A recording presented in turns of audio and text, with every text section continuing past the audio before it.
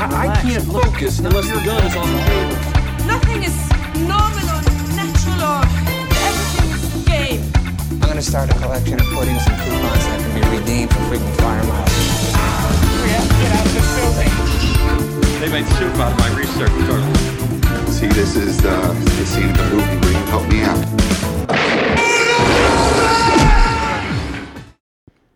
I've abandoned my sewing machine. Hello and welcome to Wes versus Paul versus Predator. My name is Eric Kubrick. And my name is Jeremy. I'll say Jeremy Day-Lewis. Perfect. Yeah. Great. How many years did you do improv, by the way? A million. I did my whole life practically. And boy, 1 year in COVID later, can't remember a single thing. Yeah. No. Jeremy, this is, it's kind of a sad day. This is of course, the last. It's Twin Peaks Day, by the way. Someone wrote into us, Jeremy, and by all means, at Hubie Halloween 1 is our Twitter account. Could not get at Hubie Halloween. We didn't get in early enough, but someone wrote in and they asked a message. They asked a question that I would like to just address publicly, and the answer is briefs. No, the answer, the question that they asked is they said they just started watching Twin Peaks, which you love to hear it, and they're loving it. And they were like, I want to listen to your guys' episodes on the Twin Peaks series, but I'm worried about spoilers. And I just want everyone to know, spoiler free, my friends. Listen away. Mm-hmm. We those were a lot of fun to do. And if you've not watched that show and you want to watch that show, that's a great companion piece, right, Jeremy? Oh yeah, absolutely. Yes. Must do. And we end the podcast with a little snippet of Audrey's dance, and this person, I thought this was so ridiculous. They because they listened to our podcast before watching Twin Peaks. When they play Audrey's dance in the show, they associate it with our podcast, which I think is really funny. That's great. That's great. So, Jeremy, we're about to talk about our final Paul Thomas Anderson movie in the that was a little bit of a Freudian slip there, Eric. I suppose it is. But before we get into that, I think let's say I'm just discovering this podcast, and I'm like, all right, well, these guys talk about what? They talk about Chucky and Stanley Kubrick, David Lynch, Paul Thomas Anderson. But what else do they talk about? I want to know. I want more. Yeah. Where would you go? What would you do? Well, I would probably venture over to a little website. And this, I believe, is still a website on the internet called patreon.com/Eric and Jeremy, where you can find a lot of extra bonus content for the low price of, I believe it's $5 a month. And I mean, come on. That's what, a Jersey Mike's sandwich? Not even a regular size. And you can get what I would describe as a litany of bonus content, all kind of related to our sort of sick, twisted sense of taste, our sick, twisted tastes. Eric, we cover stuff like bonus Paul Thomas Anderson music videos, commercials directed by David Lynch. We even did Gummo recently, the Harmony Korine film Gummo. What a depressing time that was. Yeah. Yeah, it's a great time. We do there's a tier where you can every couple months you can force us to do an episode, which, by the way, the next one, Jeremy, we'll talk about it on the next Patreon. We got our next Brian request. We even have a tier, Jeremy, and I lowered it from $4,000 to $400. We have a tier called the Mordecai tier, where if you choose that tier, we will do an episode on the film Mordecai.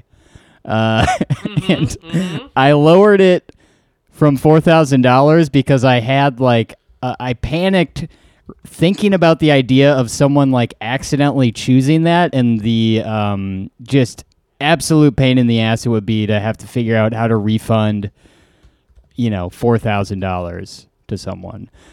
So, get it while it's hot. $400. We'll cover the Johnny Depp comedy vehicle, Mordecai. And Jeremy, we're doing something different. For if you've been listening along to this iteration of the podcast, we've been doing the Wes Anderson movies, okay? And then we do a Paul Thomas Anderson movie. But then, Jeremy, I don't know if you've noticed, but we have been also covering the filmography of a Paul W.S. Anderson. Mm-hmm. And I think if you're listening along to this podcast, look, I've said this before, who's to say anything is bad besides the movie Soldier? I do think is kind of just is bad, but I think in my experience a lot of these Paul W.S. Anderson films are simply not for me, and I really realized this trying to finish the Three Musketeers film for a next episode. So as a bit of a fun idea, because we are today done with the PTA movies, and we do have like 5 more Paul W.S. Anderson movies to go, we are going to combine the, what's it called? The Three Musketeers and Pompeii into one episode next week. And we're going to do something a little bit different. And it's a little challenge that I hope will go viral, Jeremy. I hope hashtag Three Musketeers Pompeii Challenge goes viral, much like the Ice Bucket Challenge. Yes. Oh, yes. I hope they're talking about it on Good Morning America. I hope James Corden's making, jokes about it all week. It's going to be a great time. Here's the challenge. And this is what Jeremy and I will be doing on the next episode. Each of us will try and finish both the Three Musketeers and Pompeii. And on next week's episode, you will find out how far we got into either movie.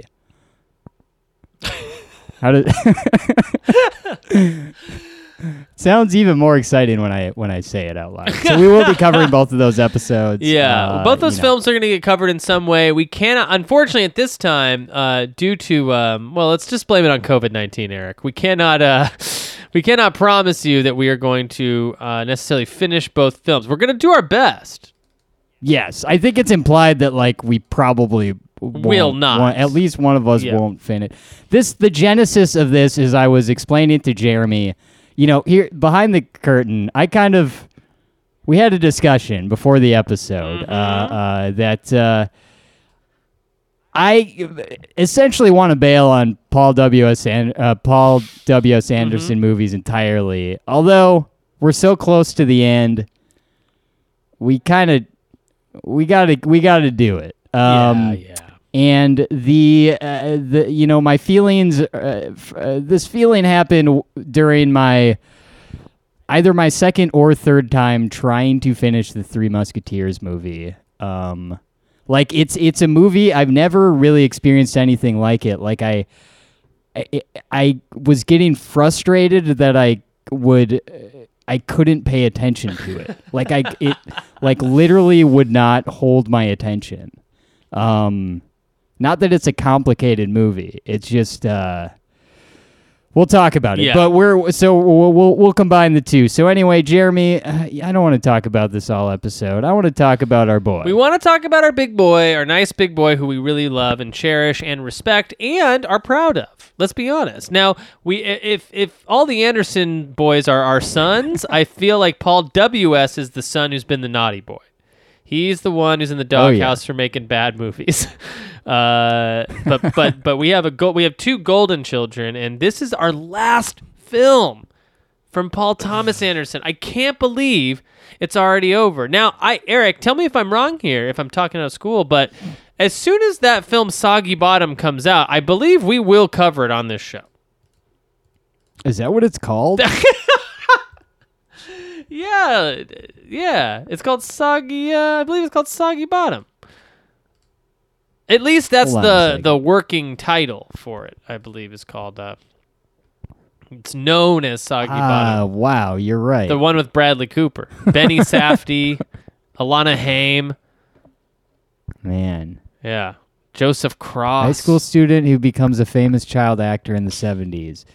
Interesting. Yeah, you know what? This is someone I've seen behind the scenes images from the set. I have not looked into anything else about this movie. Yeah, I'm really excited for this one. I'm very, very excited. The hopes are high. Yeah. But Jeremy, what was your, coming off of we talked about Inherent Vice, and I think we both like that movie, but I can't remember what your first experience with it was, but I was very excited, and I was kind of let down the first time I watched it. And I hadn't watched it again since this podcast. So the anticipation for me for going into Phantom Thread was kind of like, well, I don't know about this. I know I don't necessarily think the trailer and the subject matter did not really pique my interest too much, but Sure. I was excited. Like, hey, we're getting another PTA. Sure, I didn't like Inherent Vice that much that first time, but Right. come on. I mean, Punch Drunk Love, The Master, some of my favorite movies. Yeah. How were you feeling going into Phantom Thread? I agree with you in that when I'm looking at the trailers and I'm seeing, okay, this movie looks like it's going to be about dresses. I was like, that's not really my thing. But at this point, I feel like you're kind of with me here on this, that we knew to trust in what he was doing. Like maybe this was going to be good anyways, despite the fact that it was about dresses. And we always know going into a Paul Thomas Anderson movie, it's never going to be totally about the initial premise or the initial promise of the film. We know there's going to be something in here. It's going to be a little bit more juicy, a little bit more tasty. I did think that all the imagery looked beautiful, though, from the trailer. I was like, this is going to be, at least it's going to be a beautiful film.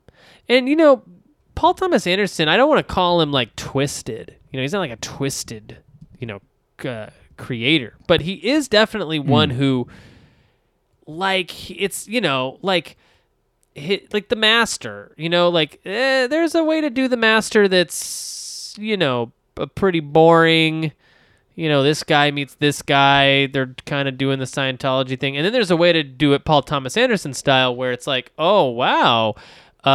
Every shot and every scene is just oozing with beautiful layers and metaphor and analogy. I knew that I knew anytime a Paul Thomas Anderson movie comes out, I'm excited sort of immediately. And Eric, I do want to point out that this movie comes out, I believe it's December 25th, 2017. And I remember your birthday happened. When's your birthday? Jan 13. Yes, your birthday happened not that much longer after this movie came out. And I remember this is one of the first times, we'd been friends for a while, but this is one of the first times we became friends on a whole nother level at your birthday party, which I believe in 2018. Is this the Benihana it was the one? Benihana one. We started talking about film because I drove you up there, and we started talking about movies.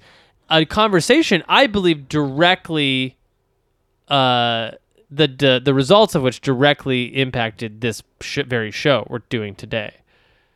Oh yeah. Yeah, I remember that. Yeah. We went to the Santa Monica. This is the second consecutive birthday I had at the Santa Monica Benihana, which is where they I believe that's the one where they shot that Office episode.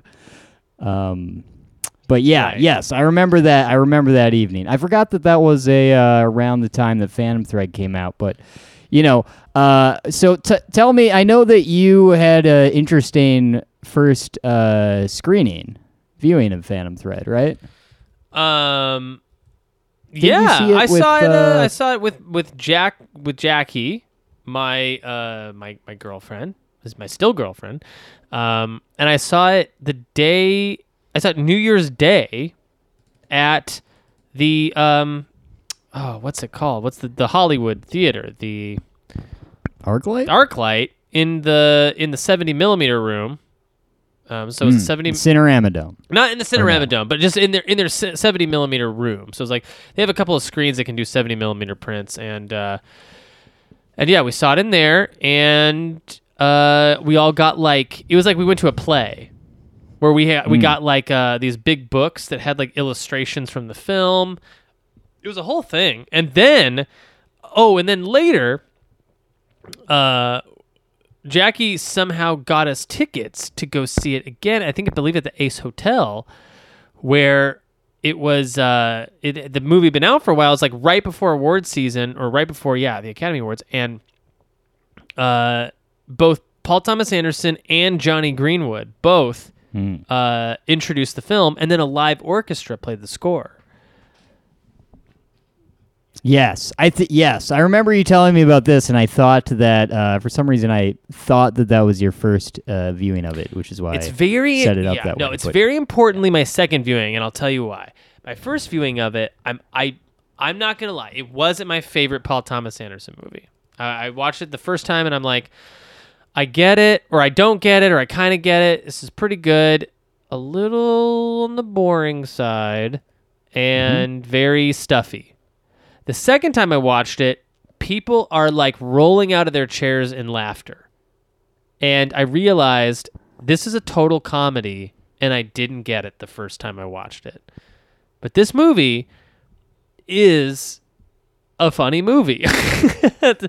Just no two ways about it. It's actually a comedy that a lot of people didn't understand, or at least I didn't understand when I first saw it. And the trailers are very misleading. In fact, if you watch, there's an interview with Paul Thomas Anderson on the Jimmy Kimmel Show, which I think is really weird. That, like, first of all, that PTA is doing late night.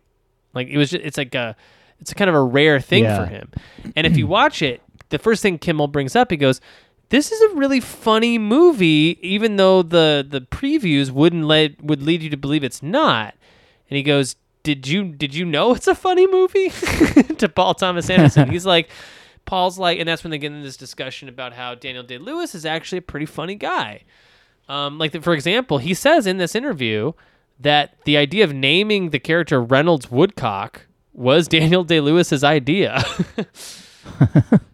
So, yeah. I mean, again, it's not. This movie isn't like Airplane. It's not like you're not gonna like piss your pants laughing, but it's speak for yourself. You might piss your pants for other reasons while watching it, but not in laughter. Yeah. But it's not like it's like the funniest movie you'll ever see, but it's just there's so much tension and irony kind of that goes throughout the entire film.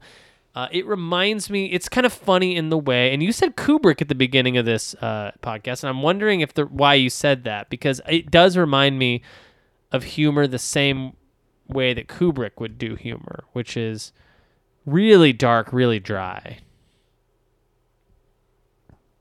Yeah. My first experience, I saw it probably in the same room as you because I saw it on film there at the ArcLight. Not the same night, but I too got the big book. I actually grabbed like 5 of them because they just had stacks of them.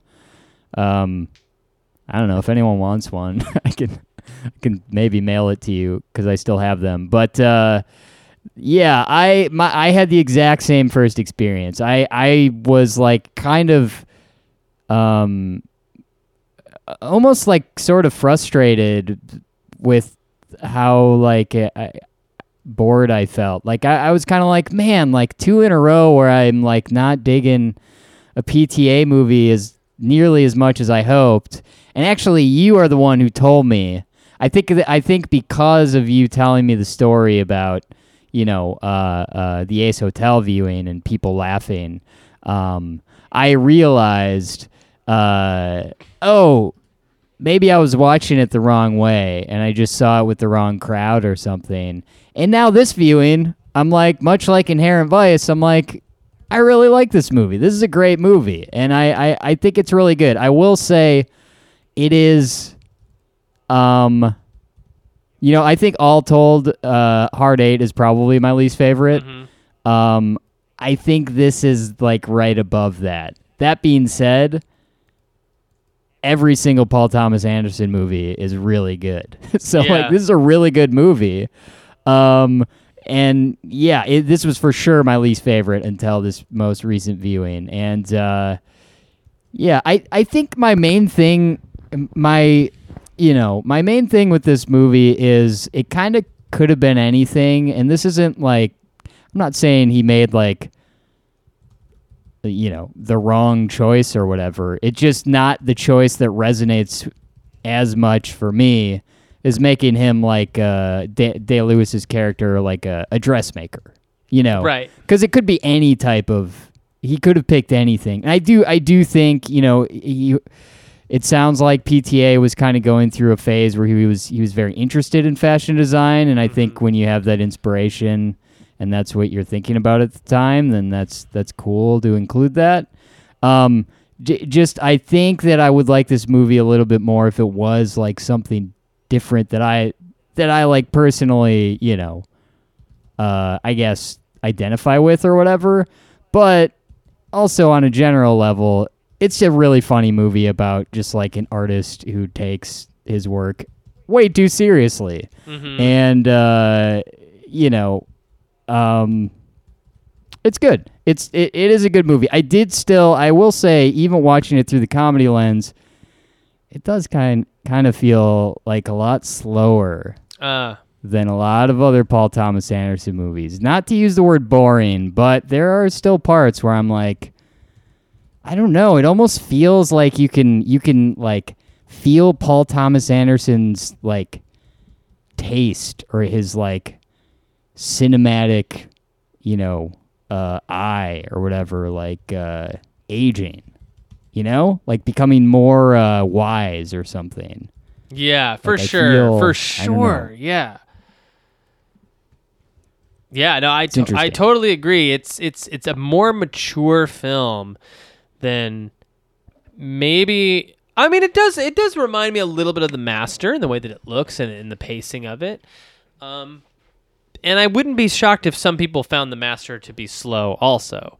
I personally don't, but I could see that. Inherent Vice is, it's a romp, and There'll Be Blood is its own different beast. But this and The Master feel similar in pacing and tone, and like you'll have long stretches where seemingly nothing really big happens, But yeah, this feels like we already know from his interviews that this is about a time that PTA got sick, and he was being babied by Maya Rudolph, his wife, and this is sort of an imaginary, like a dream that he had, like this sort of like like a vision he had of like wanting to stay sick forever. He was so busy with what he was doing that he just wanted to just stay sick and be taken care of by his wife. And so that's sort of the germ of where this idea came from, which is inherently sort of a funny premise, right? Yeah.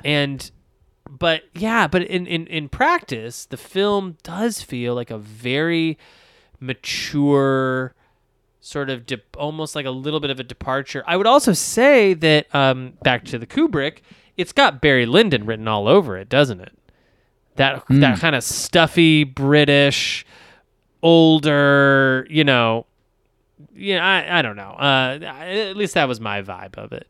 Maybe just because of the fashion and the time period, but also just like how Barry Lyndon has very little big action moments, right? And a lot more just like, then this happened, then this happened, then this happened, Yeah. Although that duel scene's great. Great. But I would argue there's a lot of scenes in this that are like, whoa, daddy. Yeah. So let's dive into some of the IMDb trivia here. So PTA said his favorite line in the film, and I think this might be mine, is "The tea is going out, the interruption is staying right here with me." Which is great. Vicky Krieps, is it Krieps? Did not meet Daniel Day-Lewis until her first day on set. As Day-Lewis famously stays in character during production of his films, Krieps, or Creeps, was instructed to refer to him as Reynolds for the duration of the filming. In multiple interviews promoting the film, she still referred to Day-Lewis as Reynolds. Yeah, that's something you always hear about Daniel Day-Lewis. Right, Very yeah. method guy. Method actor, which I imagine with this film, delightful. Yeah, I'm sure. Yes. I can't imagine, I can't imagine there were any situations where a PA was treated poorly. Right. No, I'm actually sure Daniel Day-Lewis was very nice to everyone. In preparation for the film, Daniel Day-Lewis watched archival footage of 1940s and 50s fashion shows, studied famous designers, consulted with the curator of fashion and textiles of the Victoria and Albert Museum in London. Also, he learned how to sew, and he practiced on his wife, Rebecca Miller, trying to recreate a Balenciaga sheath dress that was inspired by... I love that. I mean, I don't know. I do really love... I really do think you can tell... like after a performance, when I read or hear like they got really into character and like sort of like did learn to sew or like did it something that they really didn't have to do. It pretty much usually pays off, I think. And I think it's cool because didn't Day-Lewis like came out of retirement to do this, didn't he, or no? Yes, technically he did, and he went back into retirement after. Right. What do you think of Leslie Manville in this, Jeremy? Love Leslie Manville. Me Might too. be one of Big the fan. one of the highlights of the film. I'm more on the fence. I'm pretty pro, but I'm more on the fence about Vicky Creeps. What do you think about Vicky? I like her. I like her too. Okay. Yeah, but I'm trying to decide if I love her. I don't know. I didn't have I didn't have that feeling, I guess, when I was watching this. I think she's... I don't know. I think she does the sort of like I'm trying to think of how to describe her character, because there's a point where her character almost turns like a little bit bad, or not even necessarily. Well, yeah, I guess she does poison someone. I don't know. I feel like her character, she does her character's transformation well. It at least worked for me, but yeah, I don't know. Yeah. I've never seen her in anything else besides this. But have you? No. She is a Luxembourgish actress. So I guess she's been in a bunch of American films. A lot of stuff, a lot of French, German, and Luxembourgish productions. Which, by the way, I have to record a French podcast after this. Great. Okay, let's see here. The script was written by PTA in collaboration with Day-Lewis. Anderson has even said that he probably should have some kind of co-writing credit. That's pretty cool. I wonder... I don't remember reading anything like that about There Will Be Blood. But that's pretty rad, and it makes sense. You know what I mean? This is pretty much Day-Lewis's movie. Yeah. Oh, and so is There'll Be Blood, I feel like. It's just like he's in almost every single scene. I believe that that's the case for both films.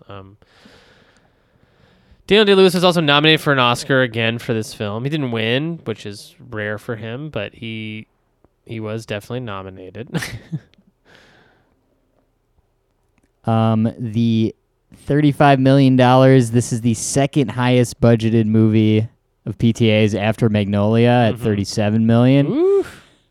Both of those actually sound low, like lower than I would think. Although after you get past after you get past 1 million, I don't really comprehend money that anymore. amount. Yeah. Yeah, I don't know. What do you, Johnny Greenwood we mentioned. It's their fourth collaboration. Mm-hmm. I love the score for this movie, actually. I think it's one of the highlights of the film. What do you think? Yeah, I think so too. I would agree with. Yes, I agree with that for sure. I think who was doing the music before Greenwood? Who did the what's it called? Punch Drunk. Oh, John Bryant. Yes, I think I do like the John Bryans a little bit. This is. I was about to say this is my favorite Greenwood, but then I remembered There Will Be Blood. Yeah, I like this one, and I like There Will Be Blood a lot. I think, Inherent Vice was... The music was all right. But it's kind of like more about the soundtrack. Yeah, I don't know. It works really well in this, though. Let's see here.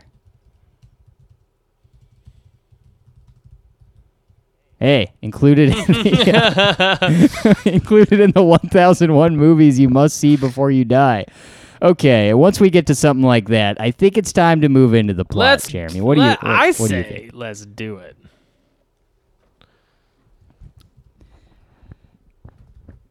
In 1954 London, fashion designer Reynolds Woodcock creates dresses for members of high society, even royalty. His clients view him as a genius whose creations enable him to become their best selves, but his creativity and charm are matched by his obsessive and controlling personality. Yes. So, what do you think of this sort of introduction to the world of Phantom Thread? The Reynolds Woodcock character. It's delightful. It's charming. I love how wide the film is, how big the film looks, even though it's very small things happening on screen. It all just feels so massive up there. I don't know if you feel the same way, but like whatever it is about the lenses they're using for this film, it just looks so larger than life. Like Cyril on the screen is massive. Like she's just big. I mean, larger than life. Yeah. And I love, there's something to be said about the stuffy, sort of pretentious British film that really makes you feel like you're watching something important, And I believe 2017, so we're kind of getting just out of the Downton Abbey obsessiveness or obsession that, gripped all of culture for a while. And this kind of feels like the tail end of it, the Julian Flowers stuff, the Gosford Park, British television and film. Yeah, I am a fan of this opening for sure, and I'm a fan of how it all unravels and how we get to meet all of our characters. I feel like we meet Alma in kind of a weird way. Like it's like she's being interviewed, right? Yeah. Yeah. Yeah. I'm trying to remember actually. Wait, is it? Yeah, it's like weird. Like the first time I think we see Alma, she's like talking to, or like I guess the film opens with her talking to somebody else. It's like somebody by a fire. They're like inside, and there's a fire going. I think we learn later that that's like the police, or like a doctor or somebody who's been taking a look at Reynolds' condition or whatever. But it's like. Yeah. Anyway, so yeah. The film opens in this big, beautiful way. Man, big windows in that building too. Oh yeah, big old windows. I gotta say, I love. I mean, pretty obvious commentary, but the performances are incredible, and I love when I love watching very well done. What I'm assuming is accurate depiction of like high society London in like this era. Yes. Right? Like that specific thing is like very I don't know what it like it reaches the like pleasure centers in my brain, like watching when he listening to his like order when he goes to that like fancy restaurant and the way what he orders and like watching them. Honestly, like a lot of the food stuff. Oh, like when yeah. they're- He's the a big croissants, eater right? in this. Yeah. That's part of his personality, is that he eats like a psycho. Yeah, yeah, it's great, and just the way everyone carries themselves. It's just it is a really cool. It's a very cool specific time and location to put on film. So Cyril, his sister, manages the day-to-day operations of his fashion house and tries to protect him from anything that might distract him from his work. Which is women. Oh, yeah. The superstitious Reynolds is haunted by the death of their mother and often stitches hidden messages into linens. Linings. The linings linings. of the dresses he makes. This is okay. So the whole film is named after this little, whatever you would call it, a little habit of his. Phantom thread, right? Yeah. It's something they mention, and they never really. This isn't really a big deal in the movie. Yeah, it doesn't. Yeah, you kind of even forget about his mother until like he's sick in bed, and he sees her. Yeah. It's strange. It's strange that like I feel like this should have been a bigger deal or made more of an impact on the film, but it doesn't. It's just kind of a random fact about him. Like, I guess there's something about his mother and the way he has this relationship with his sister and the way he's always looking for another mate with all these different women that he's been with or whatever. I mean, part of this movie, too, a little bit is about catching the big fish, right? It's about, this bachelor, you can't tie him down, and then boom, here comes this woman who's like, no, I'm hell-bound to tie him down, Right.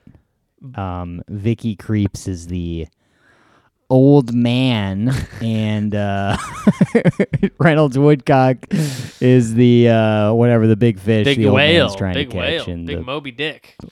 I was talking old man in the sea, but same. In each story, there is a man trying to catch some type of a large, nautical creature. After designing a new gown for a reverend client, the Countess of Harding, Reynolds visits a restaurant near his country house and meets a foreign waitress, Alma Elson. Oh, that's right. Yes. Yeah, that's what I was confused because I was trying to remember if that is Alma that he meets. But yeah. It But I is. think we see Alma before this We scene, do. don't We we? do. I was Yeah. wrong about her being interviewed at the beginning of this. Must be something different. But the beginning of the very beginning of the film is Alma talking to a person about Yeah. something. We don't know what it is, but she's talking about Reynolds. But we don't know who she's talking to, but it's over a fire. And then we see the Yes. beginning of the film, and then we meet Alma later. So it's sort of like the film is sort of bookended with this weird interview Alma's doing about Reynolds. Yeah, you were getting things mixed up with because the same night you also watched The Interview, the Seth Rogen, Evan Goldberg Exactly. film, Yes. and you were Yeah. getting things confused. Yeah, I typically got it confused with The Interview, the film that took Sony down.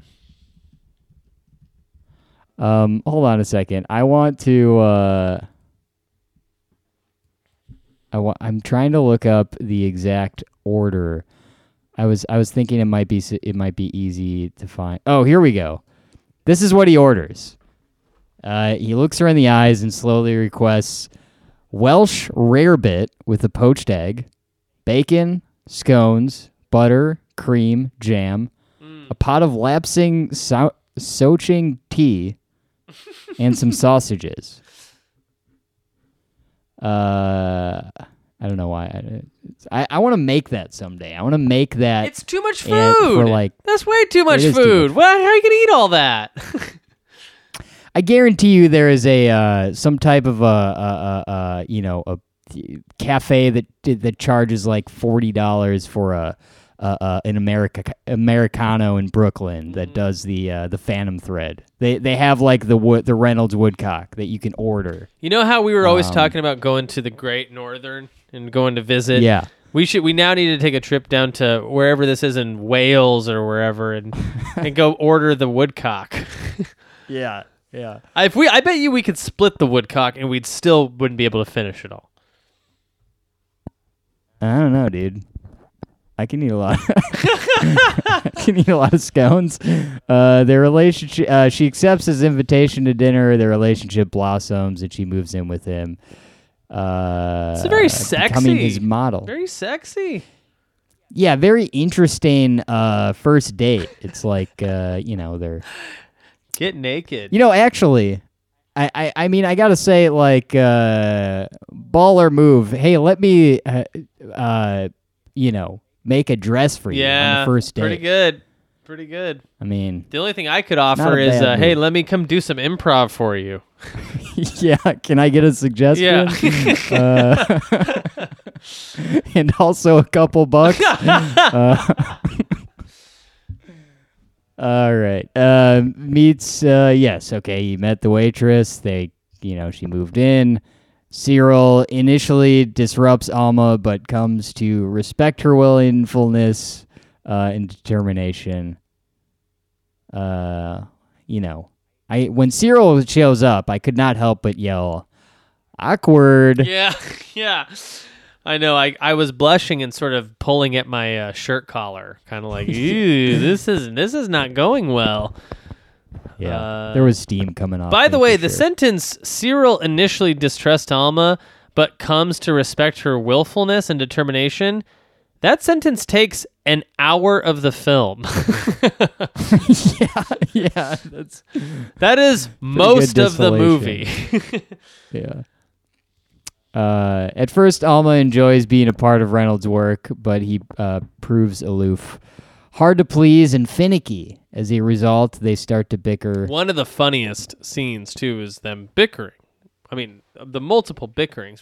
Do you want me to take a gun and blow my brains or whatever? He keeps saying over, and it's so funny. I really like how he adamant he gets that he just cannot start his day with a confrontation. Yes. Like he just immediately this just like terrible, unbearable man just like turns everything into like I can't deal with this. Yes. Like, you're like making me feel uncomfortable or bad, so this has to stop. Yeah. When Alma tries to show her love for Reynolds by preparing a romantic dinner, he lashes out, saying he will not tolerate deviations from the routines he has worked hard to perfect. I think also the first time I watched this movie, because there weren't people really like laughing and stuff. No. I did see it in like a pretty full theater. Same. And, if other people aren't laughing at stuff, I'm like, well, I guess it reminds me of when we did, when we talked about Midsommar. Yes. The theater I saw it in, no one was laughing.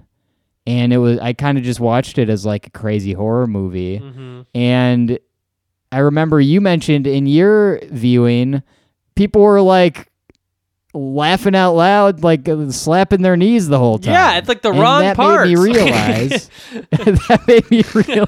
that it's a maybe it's supposed to be some of it's supposed to be funny and over the top or whatever. But when I watched this movie, I was kind of like the first time I was like, well, is this really just a movie about a guy who's mean? Exactly. Like- Yes. Well, that's the thing is my first viewing at the ArcLight, it was dead silent, not a peep the entire movie. So we all watched it with the same, and it was tonally felt very serious. But then I saw it at the Ace Hotel with, of course, Johnny Greenwood and Paul Thomas Anderson. And people were like busting up, and it was making me and Jackie laugh. We were like, I can't believe seeing it with a whole different audience brings this movie a whole different type of energy. And I'm going to tell you, I left that viewing it was way better than the viewing I had at the ArcLight. Even though both were fun, this was like actually more fun. And I even fell asleep at the Ace Hotel. I mean, look, the movie started, I think, at midnight. I think it was a midnight showing or a 10 p.m. showing. So I brought this up before. You also fell asleep at a War on Drugs concert that we went to. I did? At the Greek. Oh, yeah, man. You fell asleep. Oh, man. I'm a sleepy boy.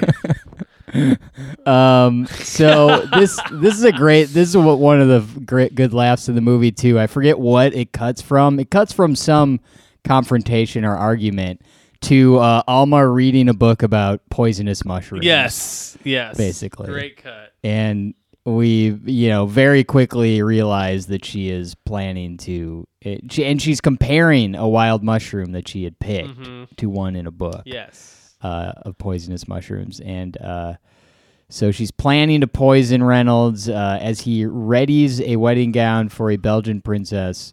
Reynolds collapses, damaging the dress and forcing his staff to work all night to repair it. Yes. He becomes gravely ill and has hallucinations of his mother. Alma stays by his side, tirelessly nursing him back to health. This movie's insane. I think we... What, did we skip over I think we skipped over the part, who's the lady that he made the dress for? I know. I wanted to bring it up too. whatever. It might be the Countess of Harding, right? The revered client. Yeah, who she gets really drunk and makes a mess or whatever and embarrasses. It's like weird because she's so drunk and crazy, it embarrasses Reynolds that he made a dress for her. So then they carry her up to her room and then they take the dress off of her and steal it back. Yeah. Because she's defiled it by being such a drunken slob. After Reynolds recovers, he tells Alma that a house that does not change is a dead house and asks her to marry him. Taken aback, she hesitates but then accepts. Following a pleasant Swiss honeymoon, however, Reynolds and Alma start bickering again as Reynolds' domineering personality reasserts itself. Cyril reveals to Reynolds that the Countess is now a client at a rival fashion house and suggests that his classic conservative designs may be going out of style.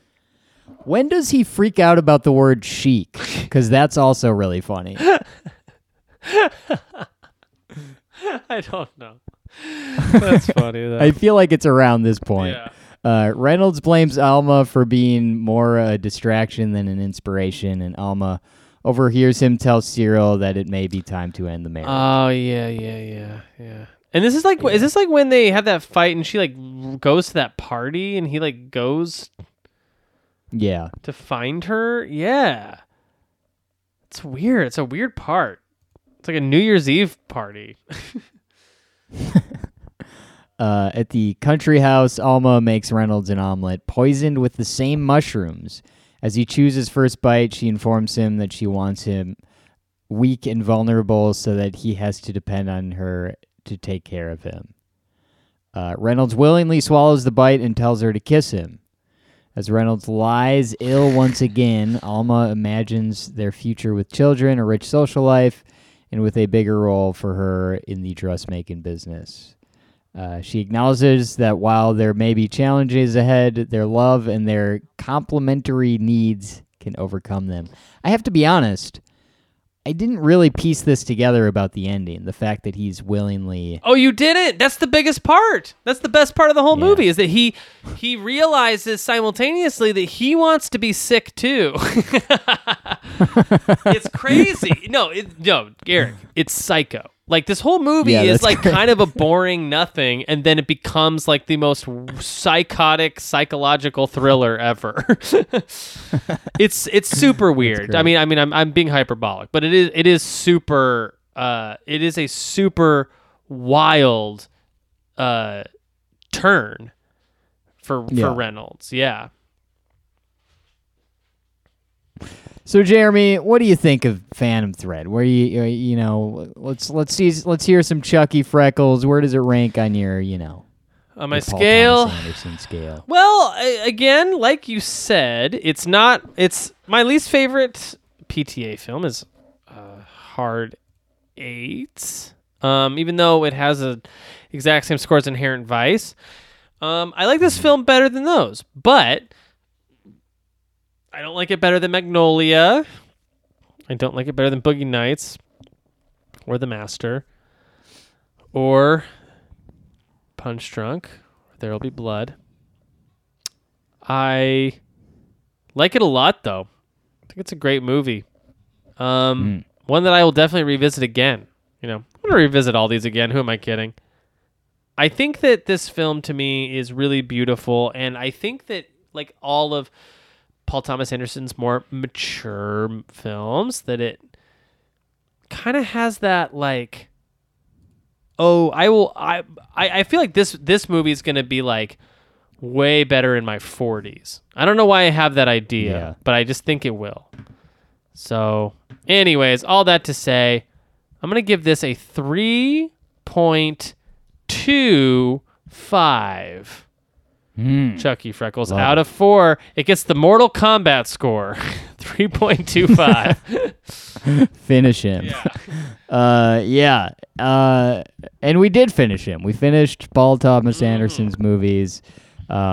Yes, I would agree. I would say this is the This Is 40 of Paul Thomas Anderson's work. I mean, the more actually talking about it, I actually like this movie even more than I did like a half hour ago. Right. I'm realizing there's a lot more that I liked about this movie. I think what kind of just goes without saying that we didn't really talk about too much is, and you mentioned this, but it just looks incredible. I mean, it's so good, and we say this about every PTA movie, but I could watch this movie with the sound off. I agree. Yeah. Most of it. I agree.